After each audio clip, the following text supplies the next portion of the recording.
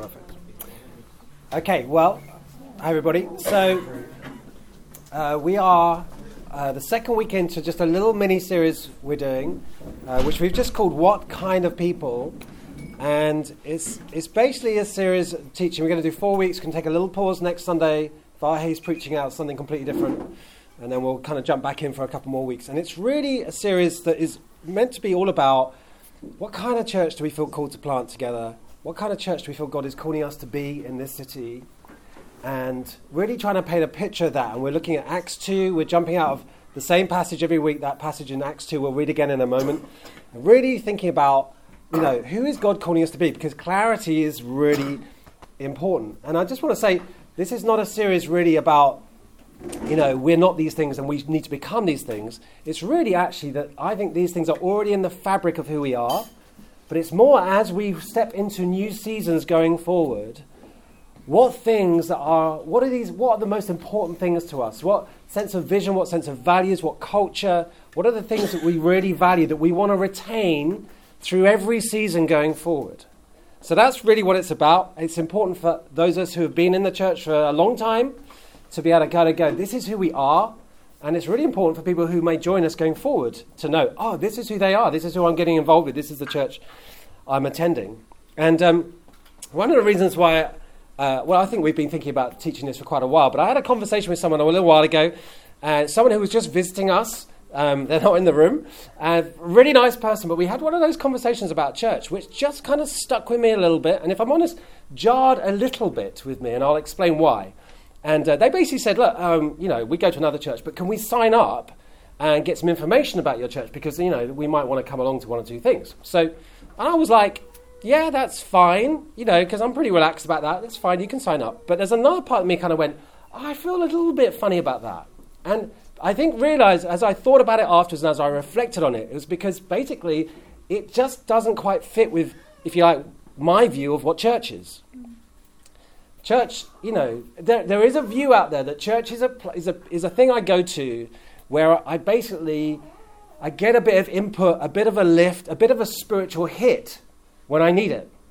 Yeah, and I'm feeling a bit low, so I need a bit of a lift, so I'll go to church and hopefully that will help me. Now, I hope coming to church does help us, yeah? I hope there is a sense of, impartation and a sense of, if you like, a spiritual hit. I wouldn't describe it like that, but you know what I mean? I felt better I hope you don't feel worse having come to church. I hope there is a lift, and I hope people do feel support, and I hope people can turn up for one-off and walk away feeling like that did me good. But if that is what we boil down church to, effectively, it doesn't really matter where we go at any particular time. We can go to this meeting, I can go to that event, I can watch that online, I can just feed wherever I want, because basically it's about me getting what I need when I feel like I need it. And obviously that isn't really what we're called to be. So in one sense, I'm glad that person felt they could ask, but I was like, I think what you're touching in me is fundamentally we just see church differently. And as we saw last week, church is a people we are called to be part of, together, to connect, to grow together, to be part of a community, to be known and to know, a place where we receive help, where we find healing and restoration, but also a place where we give help, where we create space for others, where we give financially, where we give our time, where we serve. That's one of the reasons why we say to everybody, if you're part of the church, if you're not in a serving team, serving is much more than being in a serving team, by the way. It's really a value of helping and being part of something.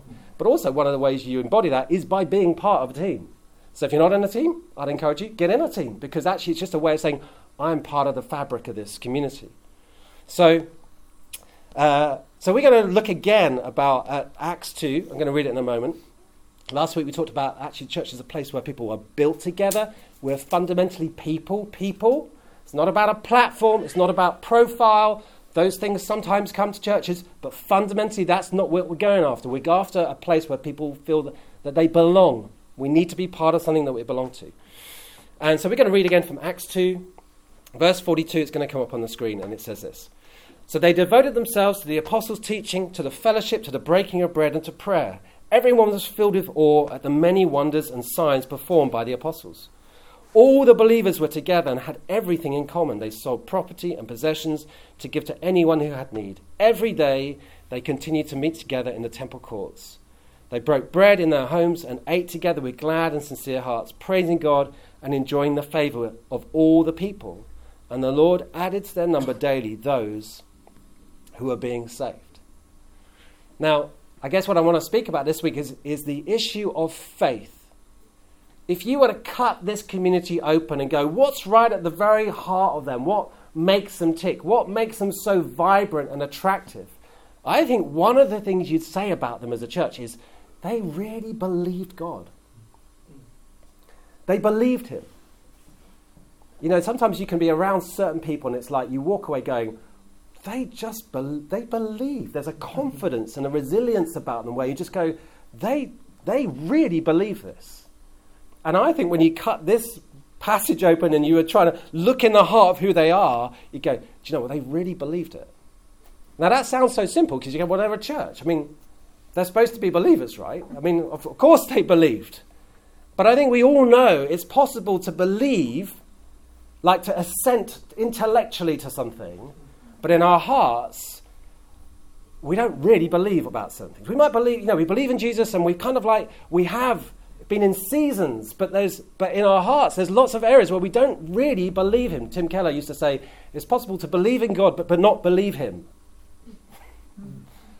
And it's like, oh gosh, that is a huge disconnect, but it resonates with us because we all recognize it in ourselves. You can believe in him, but not actually believe him.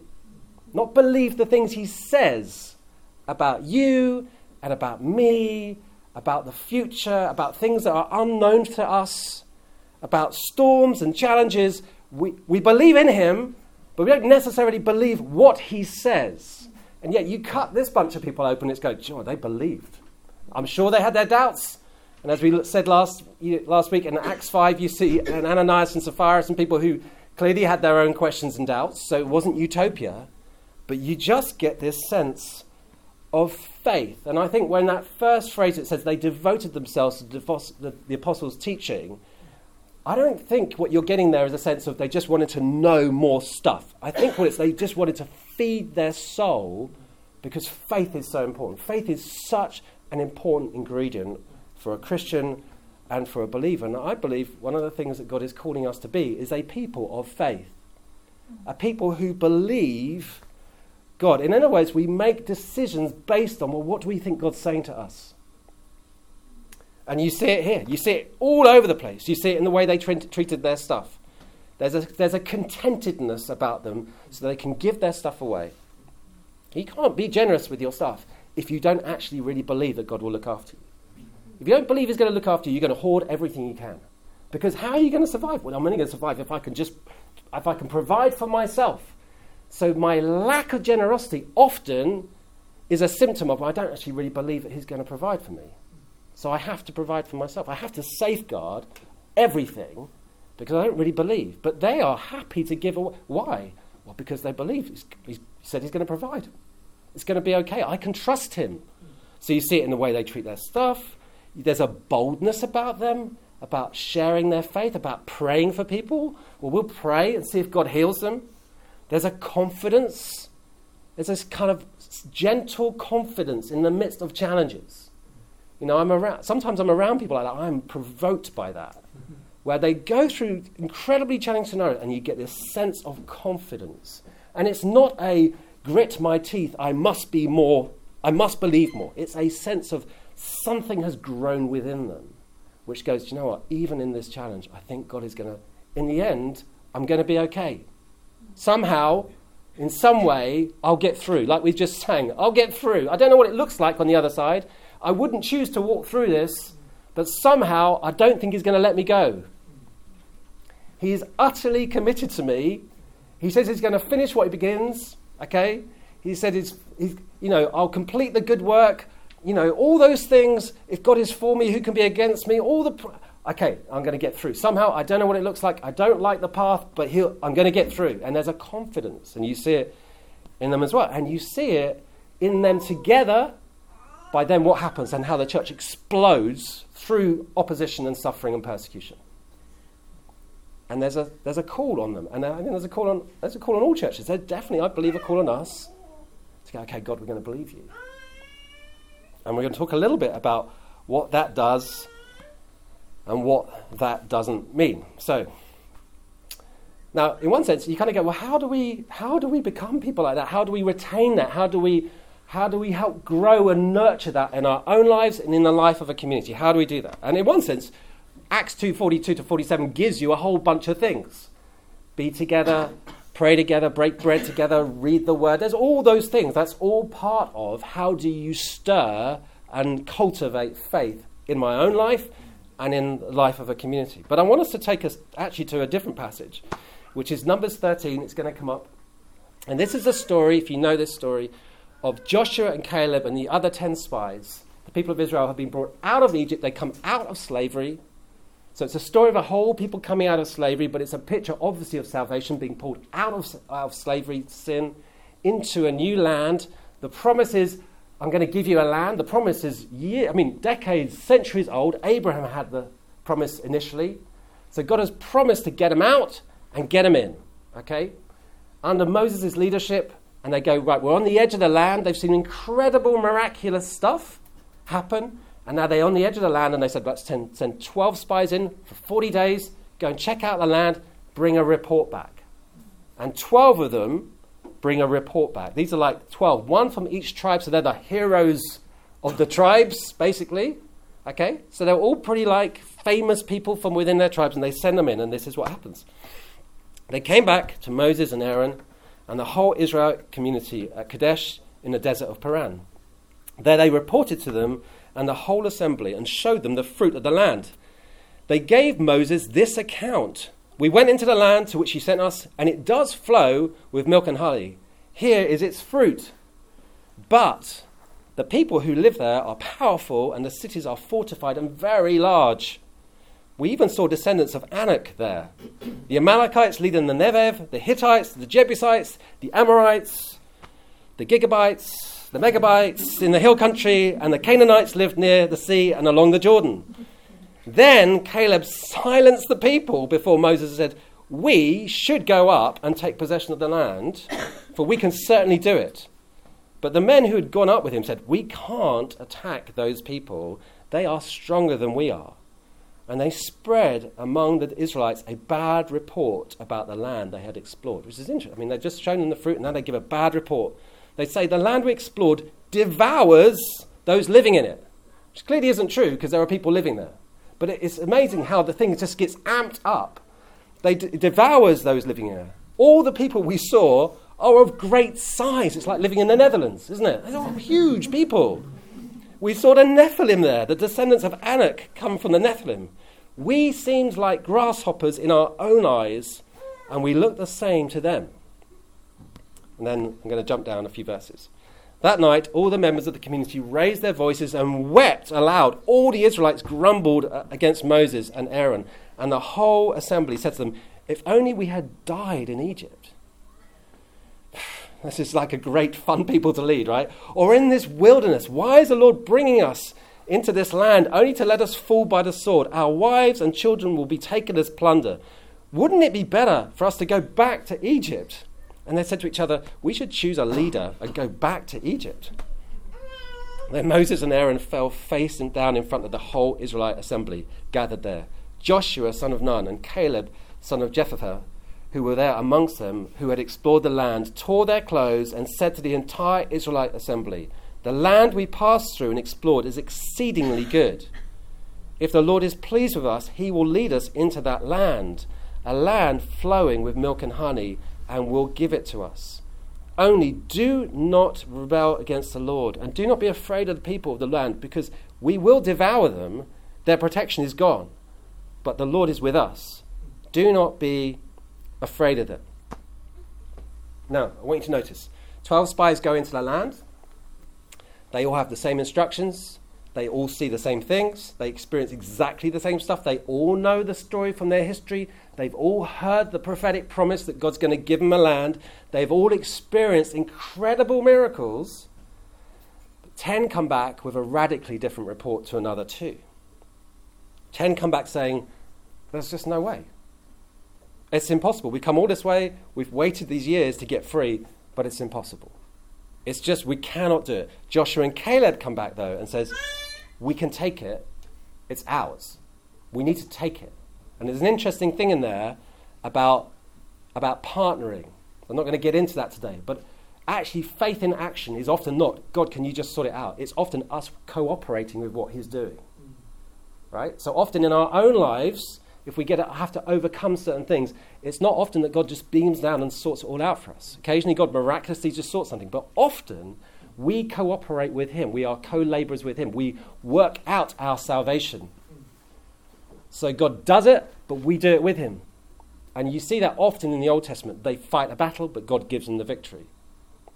So we can take it. It's ours. But the 10 win the day. And it's often easier to spread cynicism than it is to spread faith. And they spread cynicism amongst the people. And the consequences are huge. 40 years, they lose 40 years now. Like basically a lifetime. And it's possible, isn't it, to effectively lose years of our lives as Christians, decades sometimes, because we don't really believe him. We never take steps into that thing that God called us to do or to be, or we never got out of that stuff that was holding us back, whatever that was, because we didn't really step into what God had for us. We didn't go through the process of getting healing or whatever it was, and we lose decades. 40 years they lose and wander around the desert. And it says only Joshua and Caleb are going to go into the land. The rest of you are going to die here.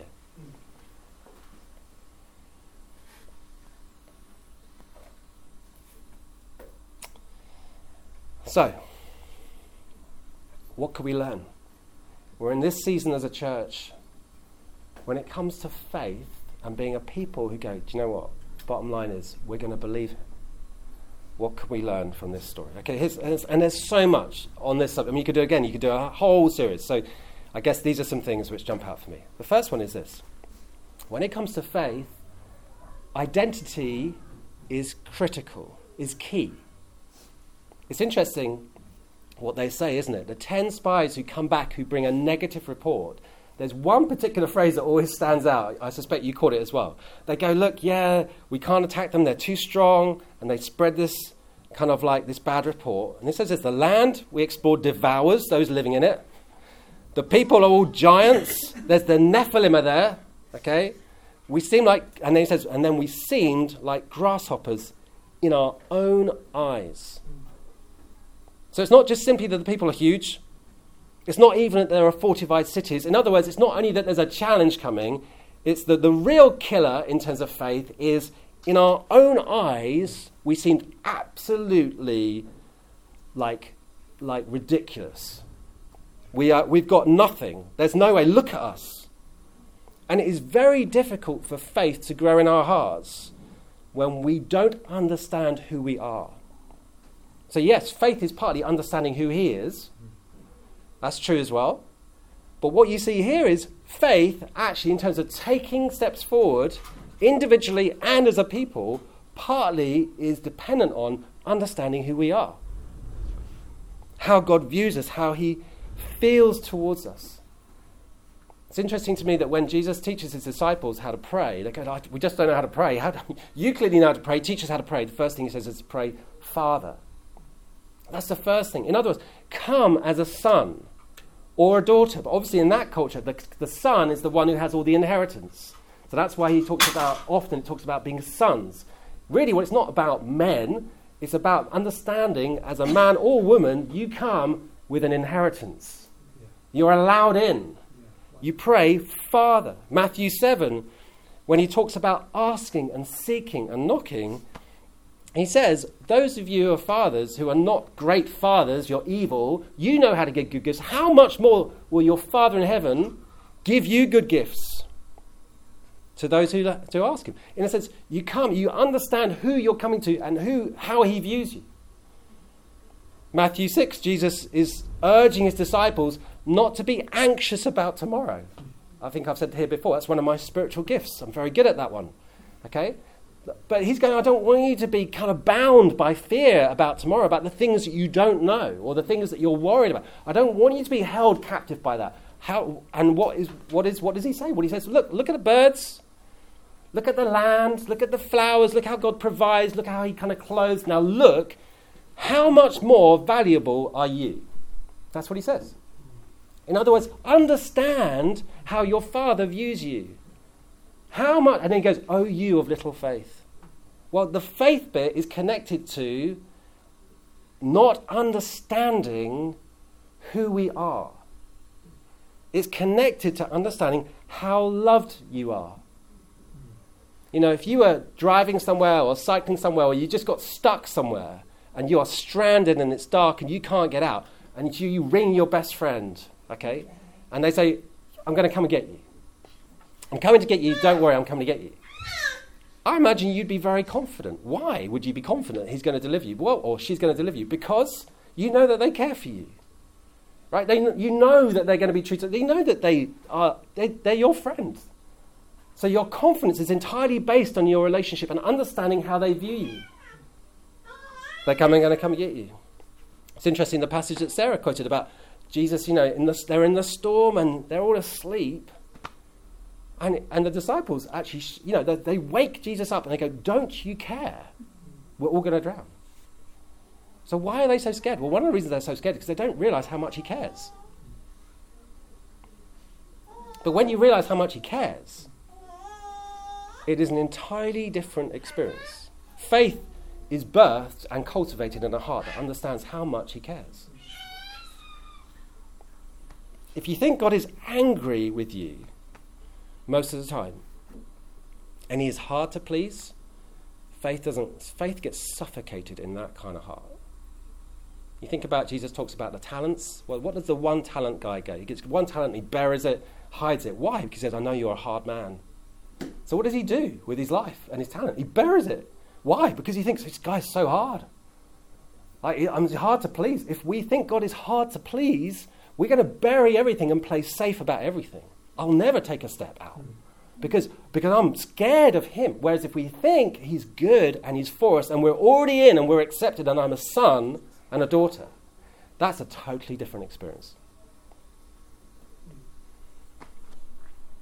He's my father. I'm totally accepted. I'm not simply forgiven. I'm adopted. It's interesting when David shows up with Goliath. And I'm sure you know that story. And the whole Israelite army are standing there, and they've been there for 40 days. That's a kind of pretty key number again. Well, the first thing David says is, "Who is this uncircumcised Philistine?"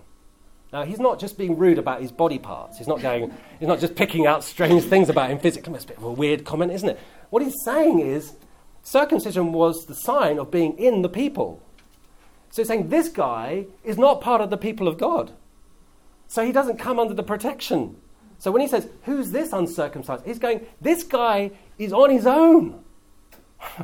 We're not on our own. That's what David's saying.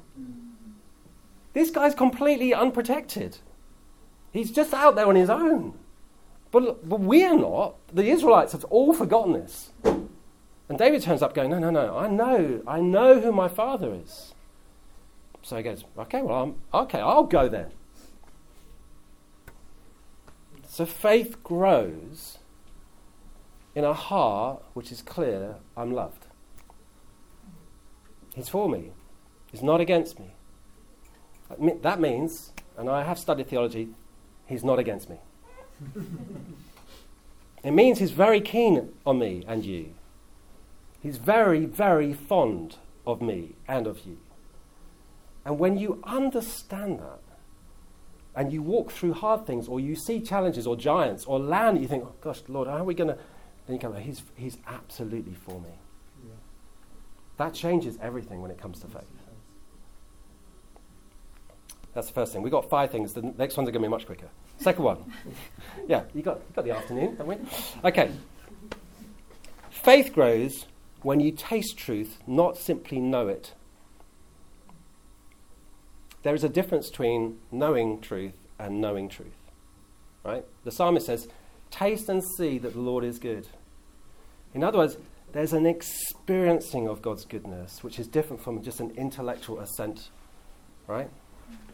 It's one of the things as a community, we want to teach, but I don't want to just fill people's brains with, I'm probably not a good enough teacher to fill people's brains with knowledge, but we want people to not just know it, but to know it.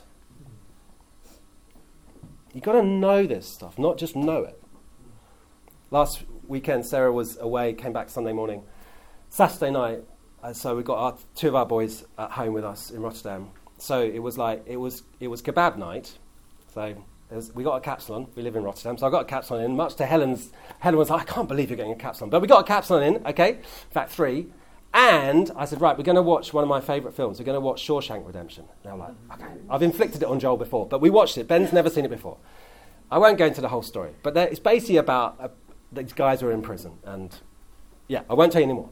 But there's a character in there called Brooks, who's an older guy, and Brooks eventually serves all his prison sentence and is released. But he's been in prison for so long that when he gets out, he just doesn't know how to be a free man. It's this very sad story. He is a free man, but he cannot live it because he's so institutionalized to slavery and being a prisoner. And he's desperate to go back. He's trying to find ways to get back in prison because he feels so unsafe as a free man. And it's possible, I think, to become a Christian and to know you're free, but not to live out your freedom. Not to appropriate actually what's really happened and to live in the good of it. You have to appropriate the truth of what has already happened. Faith needs to go from here to here. You've got to know something. Number 3, faith grows where grace lives. You read Hebrews 11. Hebrews 11 is the hall of fame of the heroes of faith. Okay, it's all the people who seem to have pleased God in terms of their faith. And we kind of have a sense of like, wow. That's all like the most crazy, obedient people. Actually, you read that chapter, what you'll find in that chapter are murderers, prostitutes, cynics, adulterers. Even Samson is in the list, okay? You read the story of Samson, he's nuts, that guy. Like, he's a crazy guy. His life is all up and down, he's not. And we kind of have this view that faith somehow is getting everything right, and if I get everything right, then I will believe God and he will bless me. But this list is full of people who did not get everything right, but somehow they had got to the point of going, but I do believe God. So they are not all sorted out by any means. Faith is not the same as perfection. Now, I'm not condoning living an unrighteous life. Okay, I'm just saying that understanding that you are qualified as a believer, that you are allowed in, you're accepted, is all on the performance of Jesus and not on yours. So we talk in workplaces, don't we, about performance-related stuff. Performance-related reviews, performance-related pay, all that. And, depending on how well you've done depends on what they give you, right? And that happens, I understand that. But we often bring that into our kind of Christian walk. We think, well, it's performance-related. If I perform well, if I read my Bible, then God will bless me, blah, blah, blah, all that stuff. But what God does in our lives, I would suggest, is very hardly at all connected to your performance. It is performance-related, but just not yours.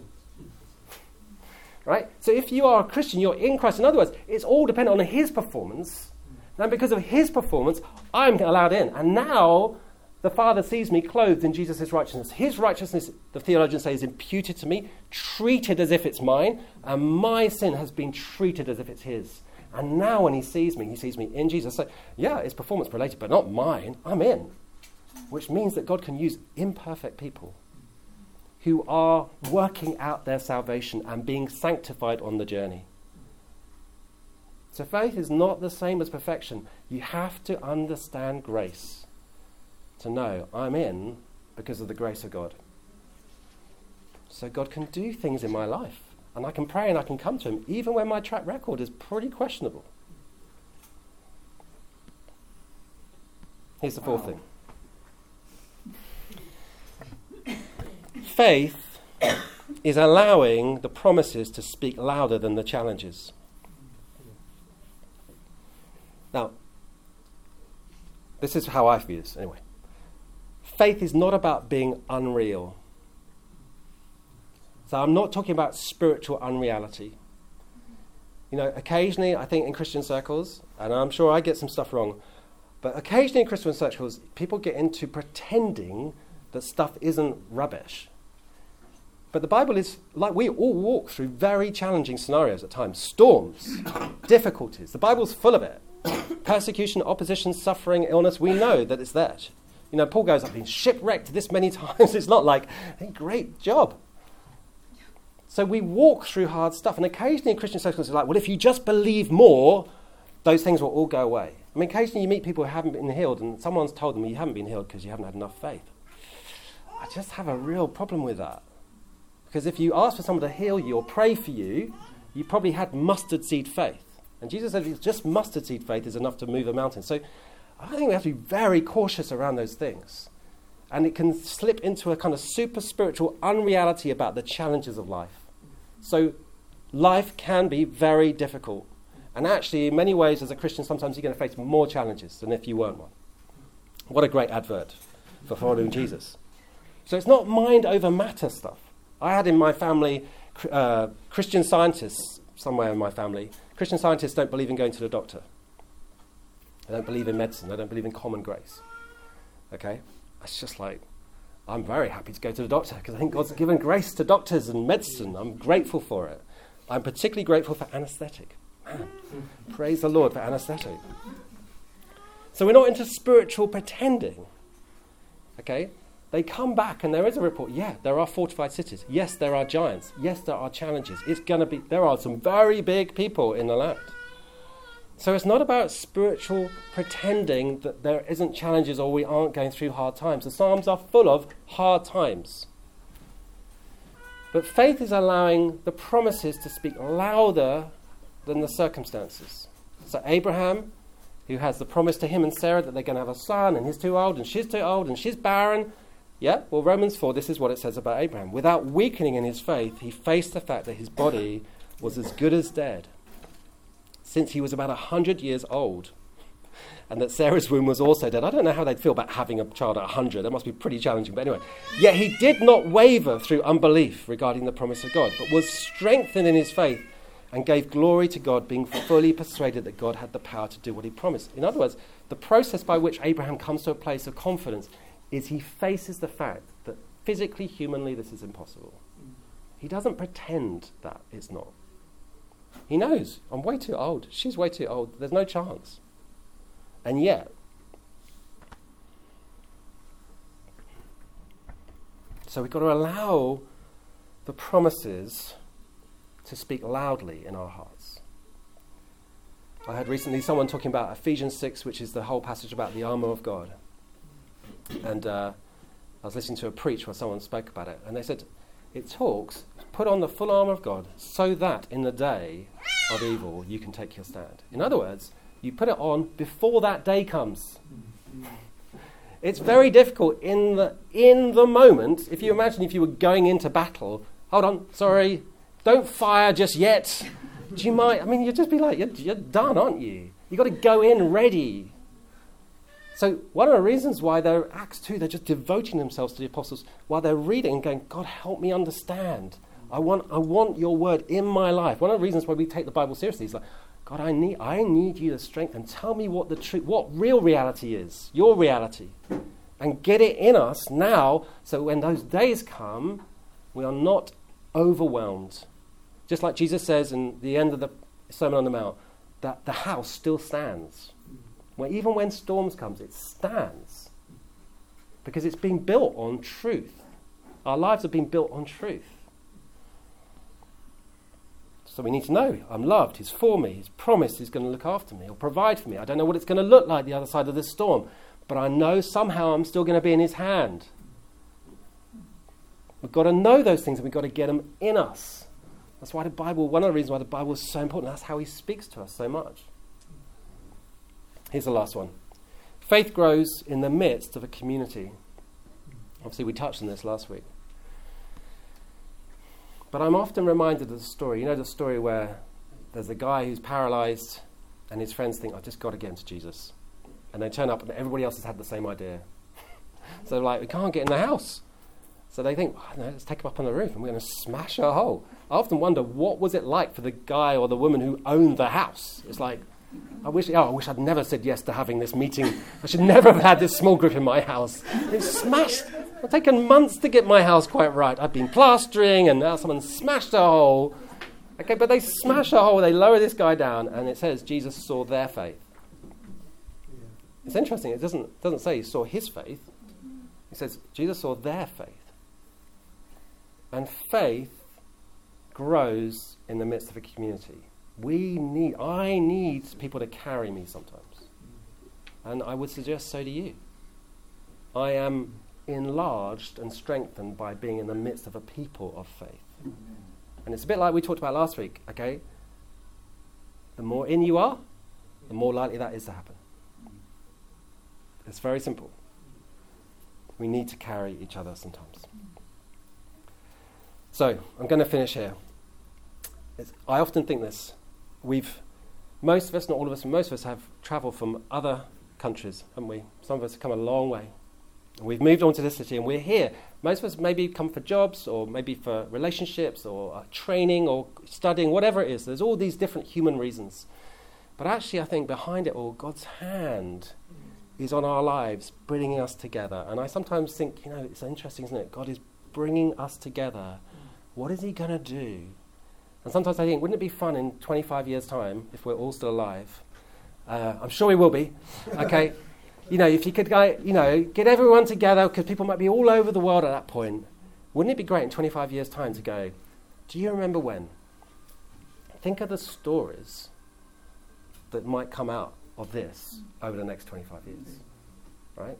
Think of what God might do. Some of the things we've already seen him do.